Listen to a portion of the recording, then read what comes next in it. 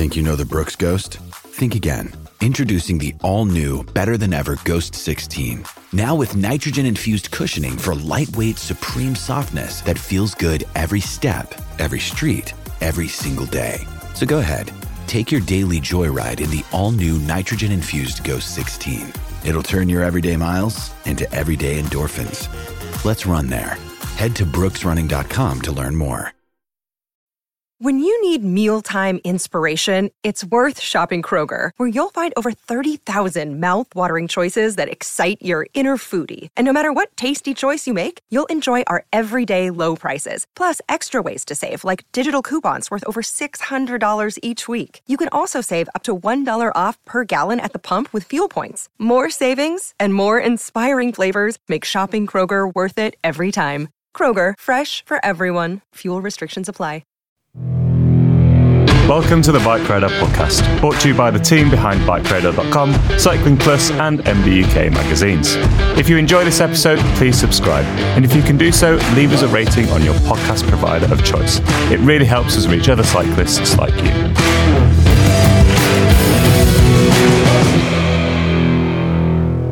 Hello and welcome to the Bike Radar podcast. This is your host for today, Simon Von Bromley. A few weeks ago, we headed to the wind tunnel at the Silverstone Sports Engineering Hub to find out what the best value aero upgrades are. Our aero guru for the day was Stephen Roche, the Bike Tailor, an expert in bike fitting, aero testing and custom builds based in London and Brighton. And if you'd like to read that feature, head to www.bikeradar.com or follow the link in the podcast description. And off the back of that test, I sat down for a chat with Stephen with the aim of demystifying wind tunnel testing. As well as a little bit on how we set up our own test, Stephen explains why cycling brands love to do wind tunnel tests at such high speeds, how wind tunnel results translate into the real world, and much more. So, without further ado, here is that chat. Hi Stephen, how are you doing today? Thanks very much for joining us. I'm good, Simon. Nice to finally meet you. Yeah, I know. Well, for the listeners who don't know, I was originally supposed to do the wind tunnel test, but unfortunately I was ill on the day, and the lovely Liam Carhill had to stand in for me, which I'm very grateful for. But tell us a little bit about yourself, Stephen. Now, you obviously have quite a cycling famous name, but you're not the Triple Crown Stephen Roche. You are Stephen Roche, the Bike Tailor. So tell us a little bit about yourself and tell us a little bit about the Bike Tailor. Okay, well, the Bike Tailor is basically, it designs around custom built bikes and also the stuff that we do, which is bike fitting, the wind tunnel work, and like high-end servicing. So we just deal with high-end clients. We work with time-sensitive clients as well. We literally travel around the world. We've got customers in New York, Singapore, Thailand, that we go over and see every couple of years, delivering bikes over. So we're like a one-stop shop for the person that's looking for a custom build. We work around people that are time-sensitive. So if they need it there, at 5 o'clock in the evening or 5 in the morning or 2 in the morning, we deliver, basically. Yeah, and I think part of your service is providing that kind of holistic approach to bike fit, in the sense that you provide wind tunnel services in addition to kind of just a standard bike fit for kind of comfort and performance purposes, right? Yeah, it's the fine tuning basically when we go to the tunnel. So it's like we'll do a bike fit maybe before we go to the tunnel. We like to do that, and then basically what will happen is we'll go to the wind tunnel and we'll fine tune it. That's the experience of it. It's getting everything, all your eggs in a row. Cool. Well, I've brought you here today, Stephen, and hopefully you're going to be able to sort of demystify wind tunnel testing a bit for us, because I think it's a topic that, obviously with cycling and racing getting ever more kind of technical and scientific, people hear a lot about, and, I think brands bandy claims around quite often and generates a certain level of skepticism. So hopefully you'll sort of be able to answer some of our questions and maybe demystify it a little bit. So I'll do my best. Let's start with a kind of like an initial question. Why are like aerodynamics so important to cyclists and bike racing, or just kind of riding in general? Well, aerodynamics is going to help make you faster, in the long run. Over a short period of just if you're cycling a mile down the road, it really I think is very insignificant. It's when you're putting it into a bigger picture. So you're going into like those 10 milers plus and everything else. Aerodynamics does help. It's about getting you from point A to point B as quick as possible. So all we're trying to do is make you more aerodynamic to go through that air faster to be able to get to point A to point B quicker. Okay. And in terms of, wind tunnel testing, for example, now you helped us do a kind of group test recently of good value aero upgrades, but of course these days pretty much everything related to racing is kind of tested in the wind tunnel. Now we had a very specific setup that was kind of tailored to we were trying to get results for riders riding at 35 kilometers per hour, which we thought was a kind of relatively attainable speed. But one of the things we often see brands doing is testing at 45 kilometers per hour or even higher speeds, for example. Can you tell us a little bit about how do people choose to kind of set up wind tunnels, and why are there variable speeds, for example? And is there any kind of industry standard for kind of wind tunnel testing, for example? There's no real industry speed for each sort of like any settings really. It's guided a lot by the rider and what they're riding to. With regards to products, we tend to try and test at 2 speeds. It's when we went in the tunnel, we had a time frame that we had to work towards. Hence the reason we just did 1 speed to start off with. Maybe when we go back in again, we'll look at doing 2 speeds, a higher speed basically for that. But as we were time constrained this time, it was like that's what we had to do really. Usually I do test at 2 speeds. It can be 45, it can be 55 as well. All depends on the rider as well. And what would be the kind of advantages or disadvantage of testing at like either a slower or a higher speed? When you go to your angle, there's going to be more sort of like wind to it, really. So it's going to be, it's going to be resistance, the CDAs and the nuisance of drag as well will be different. So again, I would say that we'd need to test it to check it. These are one of the things is you can talk about it in real life, but actually until you put it through the tunnel and checked, you don't actually know. So I think, one of the things that a lot of people kind of say is that because a brand, they sort of seem to think that brands test at higher speeds because of the power required to overcome aerodynamic drag, it kind of increases at the cube of speed. That essentially it's testing at a higher speed is essentially inflating the kind of, the wattage claims to a kind of level that's, exactly, to a level that's like unrealistic. Do you think that, is that a kind of fair criticism? I don't want to bracket myself in a box or a square or a circle, but it can be a little bit like that. I mean, I'm a big believer doing 2 speeds is a good idea.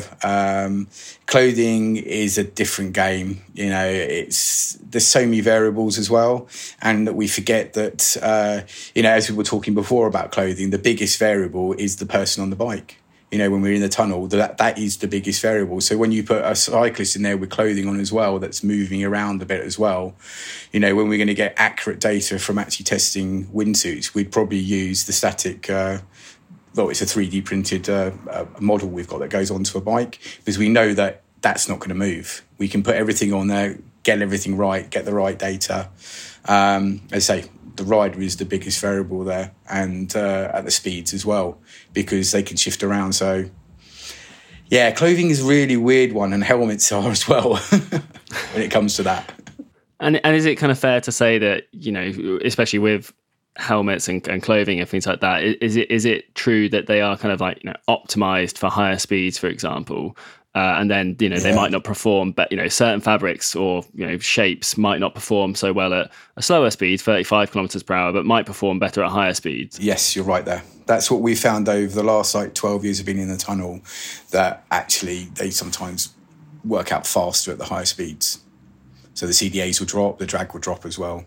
It's kind of interesting then, isn't it? Because obviously we have all of these parameters. Is it then just a case of, bike brands designing just for pro riders, or that's an interesting one, because I think they don't just the pro riders have some input in how the bike is designed, of they'll have a designer that designs the bike, and then maybe they'll have some riders that put some input into it. It depends which brand it is and where they want to go and how big the brand is.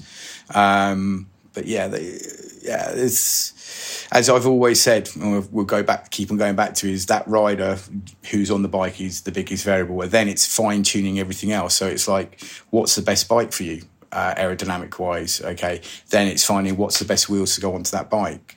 So we all know there's tons of different carbon wheels out there. There's helmets, clothing, everything else. But it's about finding the right combination of all those variables to create the best possible, setup for you, the customer. It's bike, it's clothing, it's helmet, it's shoes, it's whether we use overshoes and stuff like that. So it's trying to fine tune it in the time we have someone in there, or to find out what's the best. Like with the feature, we went through and we started off at the worst, and we worked all the way through to getting it better and better and better and better.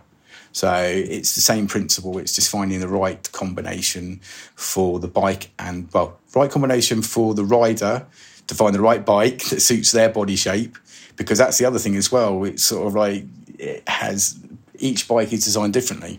We know in terms of, do you mean in terms of fit, or in terms of, like the frame shapes work differently with different people? Yeah, geo and everything else. Because I mean, look at what's happened over the last couple of years. Look at the Lotus bike that was designed for the Olympics with the stays. Yeah. How have they widened it? Why are they widening it? Well, they're widening it because they're taking the variables of the rider's body, the legs, the arms, and everything else, and they're bringing everything all in line now. So in the rear stays, so you're running in one instead of bringing them further in, and then the rider's legs are further out. That's going to be another point of air hitting it, where you've got something sort of like deflecting a bit of the air to start off with.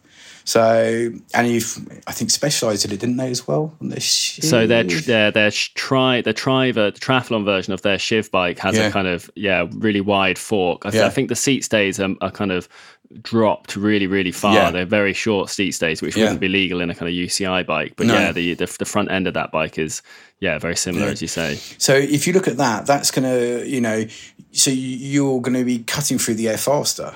So like different bikes, and it was nice to see that at the Olympics. You look at it and go, actually, that's actually a clever idea. What they've thought about, and they've gone away with Lotus and Hope, and they've designed this beautiful bike that works.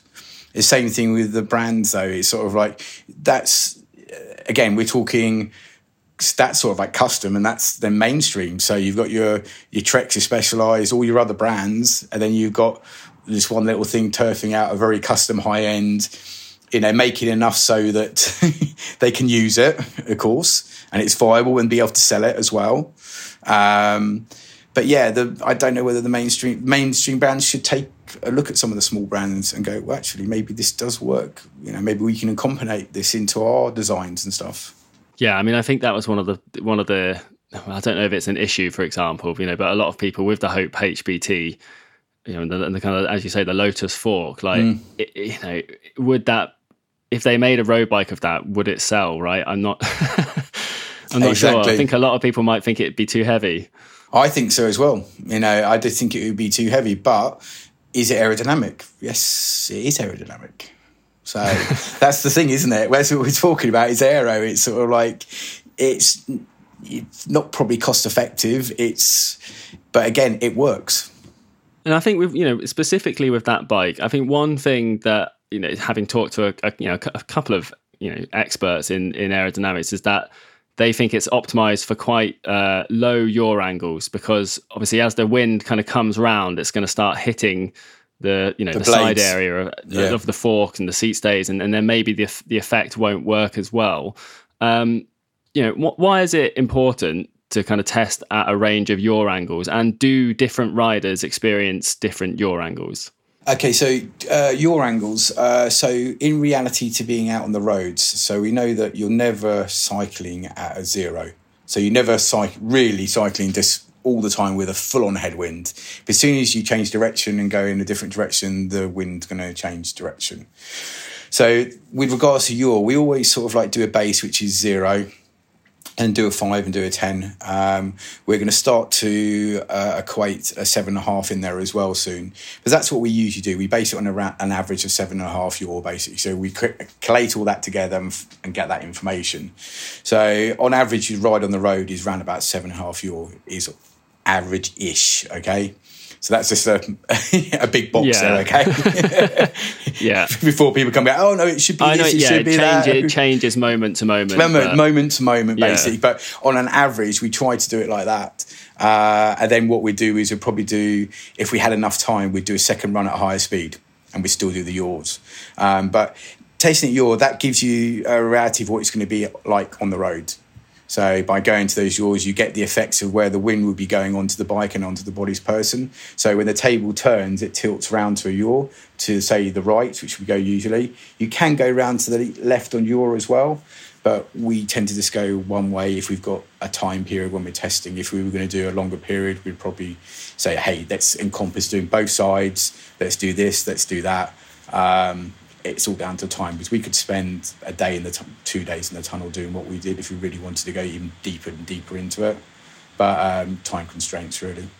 And why is it 5 and 10 and an average of 7.5, for example? Because I think often, like wheel brands, for example, love to test out at, super high yaws of like 20 degrees or something. And I think, anyone who's kind of looked at, super deep aero wheels, or like even like wind tunnel charts for a disc wheel, for example, will have seen like, oh, look, you get out to 15 degrees, 20 degrees of yaw, and this disc wheel is negative drag. Like, this must be so fast, right? But like, what are your thoughts on that? When you can honestly tell me anyone's at 15 degrees yaw angle out on the road, I don't think it very rarely happens, basically. So, we wouldn't test that. That's not real life, basically. We have to look at the real life situation. Okay. Sorry. Well, no, it's fine by me. I don't make wheels. But so is it kind of, I guess like, I guess in negative drag, they're essentially saying it's a tailwind, right? I'd say so. Kind of cross tailwind. Cross tailwind-ish. Ish. Yeah. Okay, so possible, but maybe not regular. Well, yeah, I mean, how long is that going to last for? That's the other thing. As you say, you're going to turn a corner. Exactly, you're going to turn a corner and then it's going to be like, it's gone. So, I mean, this is the weird thing, though, with real-life testing. I mean, I'll touch on it quickly. We've got all these companies coming out doing virtual road stuff in some respects, and some of them are really good, and one of them I've talked to for the last, I've been talking to Body Rocket for, Eric, for probably about 8-10 years. He's based down in Brighton, and he's finally getting it together there, and it's like, hats off to them, because that's going to give you real life testing and what we want to do. But it's going to be around about £2,000 for a system, and that will only fit one bike, so it'll be designed to fit that bike. From what I understand, if there's a system they bring out that just clips onto all the bikes, hallelujah, because no joke, I'll buy one for my shop and I'll do testing as well as doing wind tunnel stuff as well. I'll add it part of my package. It's like another service that we can give to customers. Some people want the wind tunnel, some people are thinking about it and it's maybe a little bit out of their budget. So when this type of software comes around and, real life outside testing comes around in that respect, I think there's going to be a big increase in sort of that side of it. So the wind tunnel will never die, it'll always be there. But all these other little things coming out are really cool. There's going to be some good stuff coming out. Yeah, I really agree. And obviously, we've seen in the past couple of years, we've seen like the Notio Connect, for example. Obviously, You mentioned Body Rocket there, who have been, kind of refining their product ahead of, a release at some point. I know Aero Sensor are working on something. There's, the Power Pod's been around for a while. Yeah. I think, one of the challenges that these companies seem to have is kind of accounting for the kind of, other things in the system, like rolling resistance, drivetrain losses and stuff like that. Yeah. And obviously the kind of messiness of the real world, right? I suppose the advantage of the wind tunnel in comparison is that it's a really controlled environment, whereas the real world is really messy. And yeah, like you said, like I like you'd love to have something that worked for your business. I mean, we would love to have a kind of sensor that I just clipped on a bike and I went out and it told me, this bike is, this aero, Do you think that's going to be a reality? Because I'm not sure these are going to, a few people have said, they're going to be like power meters. Every bike will have one. But I kind of can't quite see it. Well, they've got, what was it, their prices? I think it was just under $2,000, wasn't it, for a system? But if they could get it so it's a system that could clip onto any bike, that's cool. And I respect that, and I've always said that to Eric. It's like, whatever you do, you've got to create it so it's like you can have it to bolt onto any bike, so that if I sold my bike, I didn't have to buy a new system. And that's probably where you're thinking. It's like, well, how is it going to, how is it going to work? It's not going to come with every bike. I don't think that will happen. I think high-end bikes will come with power meters at some stage. They're starting to on some of them. And I think you'll see that fold over. The aero stuff, I mean, they've been developing that for quite some time, all the ones I know of. And, Body Rocket's got some good stuff. The other guys have as well. And I think it's, there's room for everybody, if you know what I mean. It's a sterile environment in the wind tunnel, and it's a non-sterile environment outside. So I get what everybody's saying. Well, doing the real life thing, going out and doing it, and doing the test in the tunnel. Well, maybe there's one way of combining all of them, if you know what I mean, and getting using that and then double checking it virtually, if you know what I mean, out on the road. So how does it compare to how does one of these products test, whether it's one of the other softwares test to the tunnel? Has anybody done that yet properly? Again, we don't know. we get told stuff, don't we? Because brands are doing it themselves. But has anybody actually physically tested how accurate it is to a tunnel? Because that would be a good test, because all these systems are supposed to be super sensitive. Surely it should not work well in a tunnel, considering it's sterile. Surely, I think it's a weird one, isn't it? Yeah, it is a weird one. I think the things that I've heard are sort of like the Notio, for example. I've heard a few people say that they've been able to repeatedly, kind of with a kind of good level of accuracy, use it for like A/B testing, for example, where you kind of input a known quantity for rolling resistance and drivetrain losses or whatever, and then you can kind of like, by process of elimination, the thing from A to B, you can tell if A or B is faster or slower or whatever. But I think in terms of providing a kind of a genuine CDA figure like a wind tunnel can, I'm just not sure if we're gonna if that it seems like I just don't know if we can get there, because I don't know how you deal with the issues of, as I say, like rolling resistance, drivetrain losses. It'd be really interesting to know. And I mean, I'm sure they've got it figured out, because they seem to be going from strength to strength, all these ones. And I've said, I'm really interested, because I've seen this for 10 years. I've seen the progress of all this going on, and it's interesting. Everyone's like, wind tunnels are dead. Wind tunnels are dead. Well, yeah, they are. I mean, when I first started doing wind tunnel testing, the price was ridiculous. I worked out of Southampton's. We had a rig in there, first of all, that was static, that had no yaw to it. It had no adjustment. It was the one that Chris Hoy used for the Olympics, funny enough. And then what we did was we actually designed our own rig to go in there that had a yaw angle, and also had adjustment to fit different bikes into quite quickly. So, we started off with, not even doing yaw, the progression of it like 11, 12 years ago. The progression of everything is just gone, more and more and more, than seeing all these things come up and like, how accurate are they? I mean, I'd love to, see how accurate they are. I mean, I think it's another area. I think the wind tunnels will always be there. I think there'll always be testing in there as well. Yeah, totally. And I think if you look at other sports, such as Formula One, for example, obviously they're still heavily in on wind tunnel stuff, right? They have their CFD, or the computational fluid dynamics. They also, we see, if anyone's watching the Formula One, we would have seen the kind of pre-season testing. They would have been out with all their kind of sensor arrays on their car. So presumably they can make the kind of, on-car sensors work. So if they can make it work, then hopefully someone in cycling can make it work too. Well, this is the hope. And considering some of these people have sort of like been working with Formula One teams and stuff like that, it should really, let's see what happens in the next year or so. obviously, you could kind of mention the cost of something like Body Rocket. They're aiming for like, £2,000 or something like that. And I know the Notio is maybe like sort of £600. So these things seem quite expensive. But I think like, a bit like power meters started out very expensive, and maybe prices will come down. Has pricing for kind of, wind tunnel testing come down in the last kind of 10 years, presumably so? Yeah. Oh, ridiculous. So when we started off working at Southampton, and that was like, that was in 2011, our retail price was £600. £650 for an hour session that we charged. Our price has come down by about £200. So we've managed to actually reduce our prices down.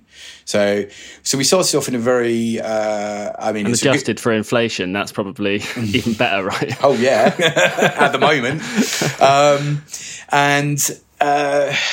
What happened was it's a very good tunnel, the Southampton, but the Boardman bike one got built, and we got invited up to be able to use it. And because it was a lot higher tech than the Southampton one, it was automated, the yaw angle, it was brand new. The other one was like 40, 50 years old. It'd been donated to them. They'd done a lot of work on it, but it was still basically the old, it was a very old tunnel, but it was good. For what I needed to start off with, it was perfect. So we went to the Boardman one.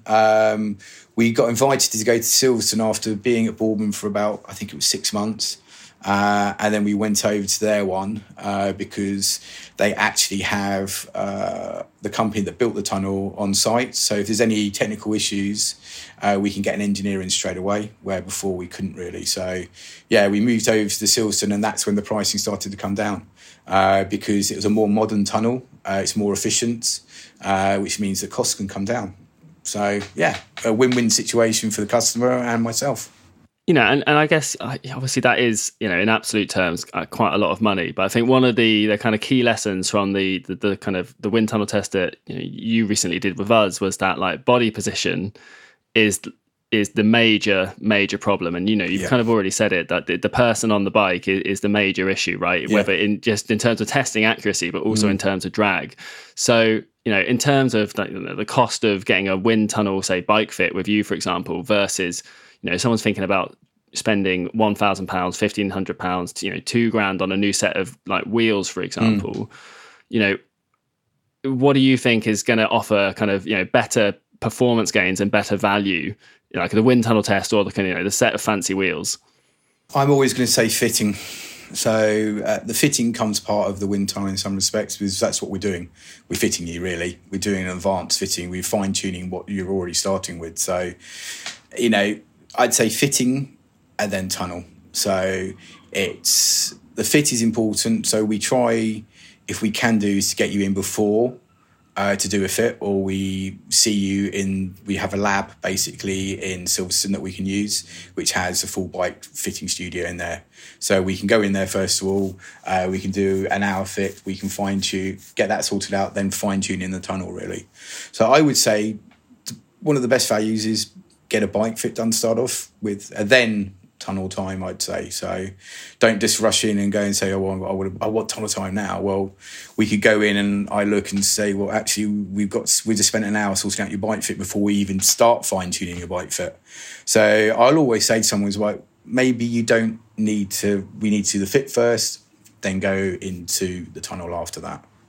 And would you say that, aerodynamic bike fits or wind tunnel testing time, is this kind of thing like only relevant to say faster riders, for example? If I'm a kind of amateur time trialist of relatively little talent, which some might say I am, is it kind of worth me, obviously everyone can say, well, you should just train harder and push the pedals harder, but is it kind of worth a slower rider still getting a wind tunnel fit? Is that something that's worth spending money on? It's whether they think it's worth spending money on. Sure, but in some respects, are they? Is it possible for kind of slower riders to still see kind of like gains, big time gains, for example? Well, okay, say they're in the position is completely wrong, and say as we started off on that first position, we had Liam in, who was up on the hood's all raised up, and sort of like not in a racing position. And then suddenly we started dropping, the body position dropped, and suddenly everything started to drop, didn't it? There was a big old drop from putting them from a sitting up position to onto the tri-bars. There was a massive drop in, the CDA and drag there. So in terms of, bike fit, whether it's for a road bike rider or a time trial rider or something like that, if we're thinking of doing this, say, before a kind of wind tunnel test, what kind of things would you be kind of looking at primarily? To get a rider ready, did you say? Sorry. Yeah, so to get a rider kind of ready to maximise it.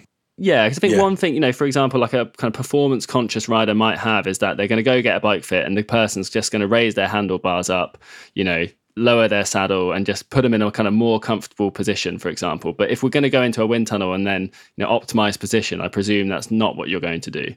No. So what we'd probably do is we'd get them in ourselves. If we're going to go to the tunnel and we're having someone in the tunnel, I probably would ask them to come and see me and not see another bike fitter, so that it's my eye on it and not someone else's eye, so that I can keep an eye on what's going on.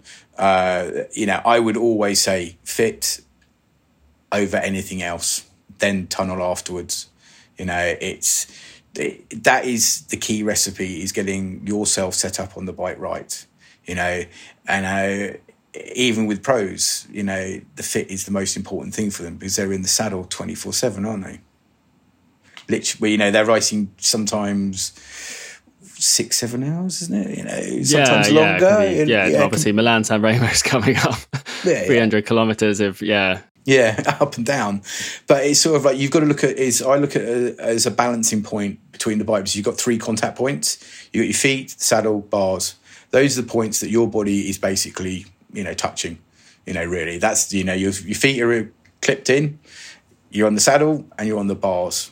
So you've got to get all those areas just set up properly. And that will affect, also, the body comes into that as well. So flexibility, we were talking about this, the amateur rider coming in, So we know that an amateur rider doesn't do what a pro rider does. Pro rider sees a physio, sees a masseuse probably once a week or maybe even once a day if they're on a pro team, and they've got a dietitian, they've got all these things, So the Joe Broggs, the amateur down the road, is a completely different variable. So I'm always with the holistic side of bike fit, physio, do sort of like some type of yoga or Pilates, conditioning work, stretching, again, does that person, who does his local rides, does he actually bother stretching when he comes back from doing his ride? Now, I guarantee you, with just seeing you smoking there, that even yourself, you don't come back and do stretching. I barely have the time to ride my bike these days, let alone come home and stretch after it. Exactly. But this is the key thing that really frustrates me as a bike fitter and aerodynamicist, is the fact that people always want you to pull out, go, make me faster, make me this. It's like, well, we do this, but there's got to be some work put in by you. And it's not just going out and doing 200 miles every couple of days. It's actually about maintaining your body. You are the engine on the bike.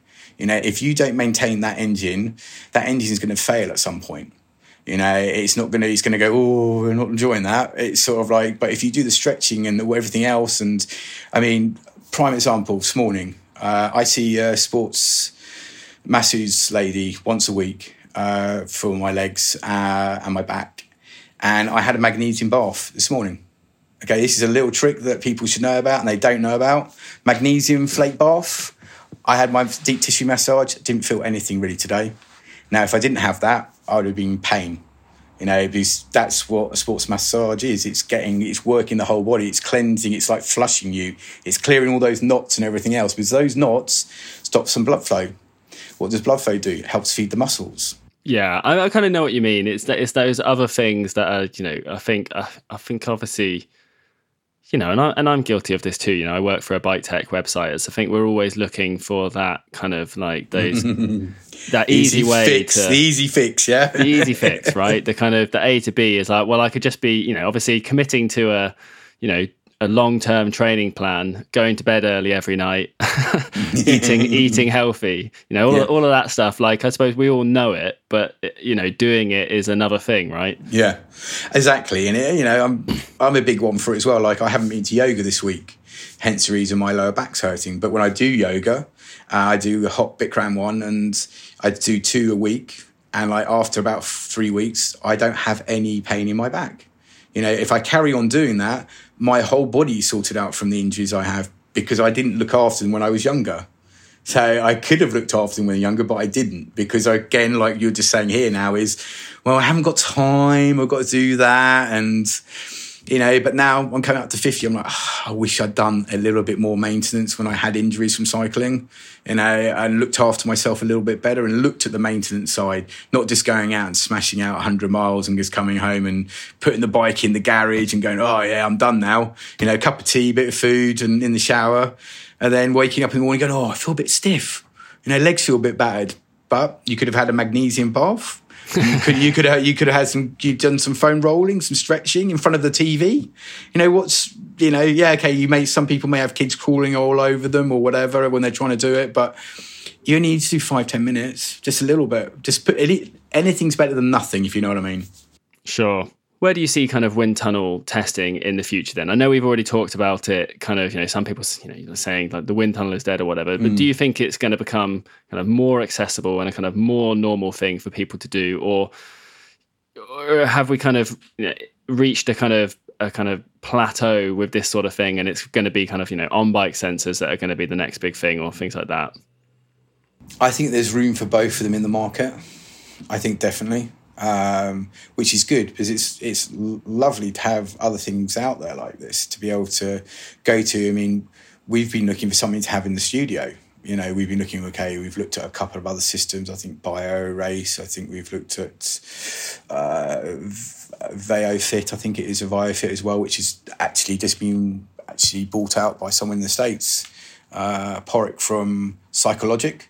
Helped set up all Trek systems. He's actually one of the guys that originally trained me over in the States, and he's literally just bought that because that's got a 3D fitting system in it at the moment for 3D scanning as well, and they've got their own virtual sort of like wind tunnel simulation they can do as well, which is pretty accurate, to be totally honest, and that does your CDA and drag as well.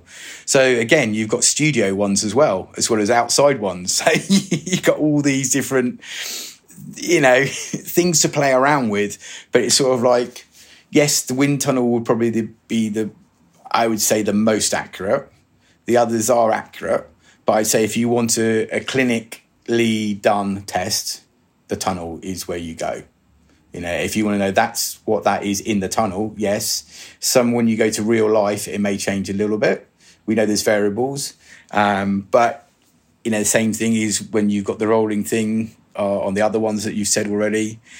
Yeah, I don't think it's dead. I think it's always going to be here. There's always going to be people wanting to test in the tunnel. Okay, that's reassuring. Well, I hope so. Sure. Okay, well, I think that's been a really interesting chat. So thanks very much, Stephen. Thanks very much for your time. No, my pleasure. It's good to work with you guys. And if the listeners would like to learn more about you, where can they find you? Well, they can find us on Instagram under the Bike_Tailor, or you can find us on our website, basically, at biketailor.com. Great. And if you'd like to read the article that we've referenced in this podcast, then you can obviously go to www.bikeradar.com and find that there.